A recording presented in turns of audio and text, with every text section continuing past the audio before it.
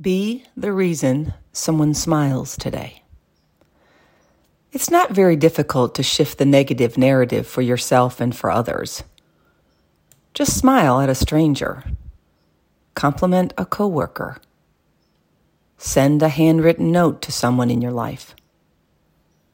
Pick some flowers and put them on your counter or desk, or maybe drop them off where they are needed. Call, not text, and actually speak to a friend or family member. Offer to run an errand for a busy new mom. Donate to an animal shelter, or better yet, volunteer. Donate time or money to a civic organization. And the list goes on. What are you doing today to make the world a better place, to live your best life? Be a smile maker.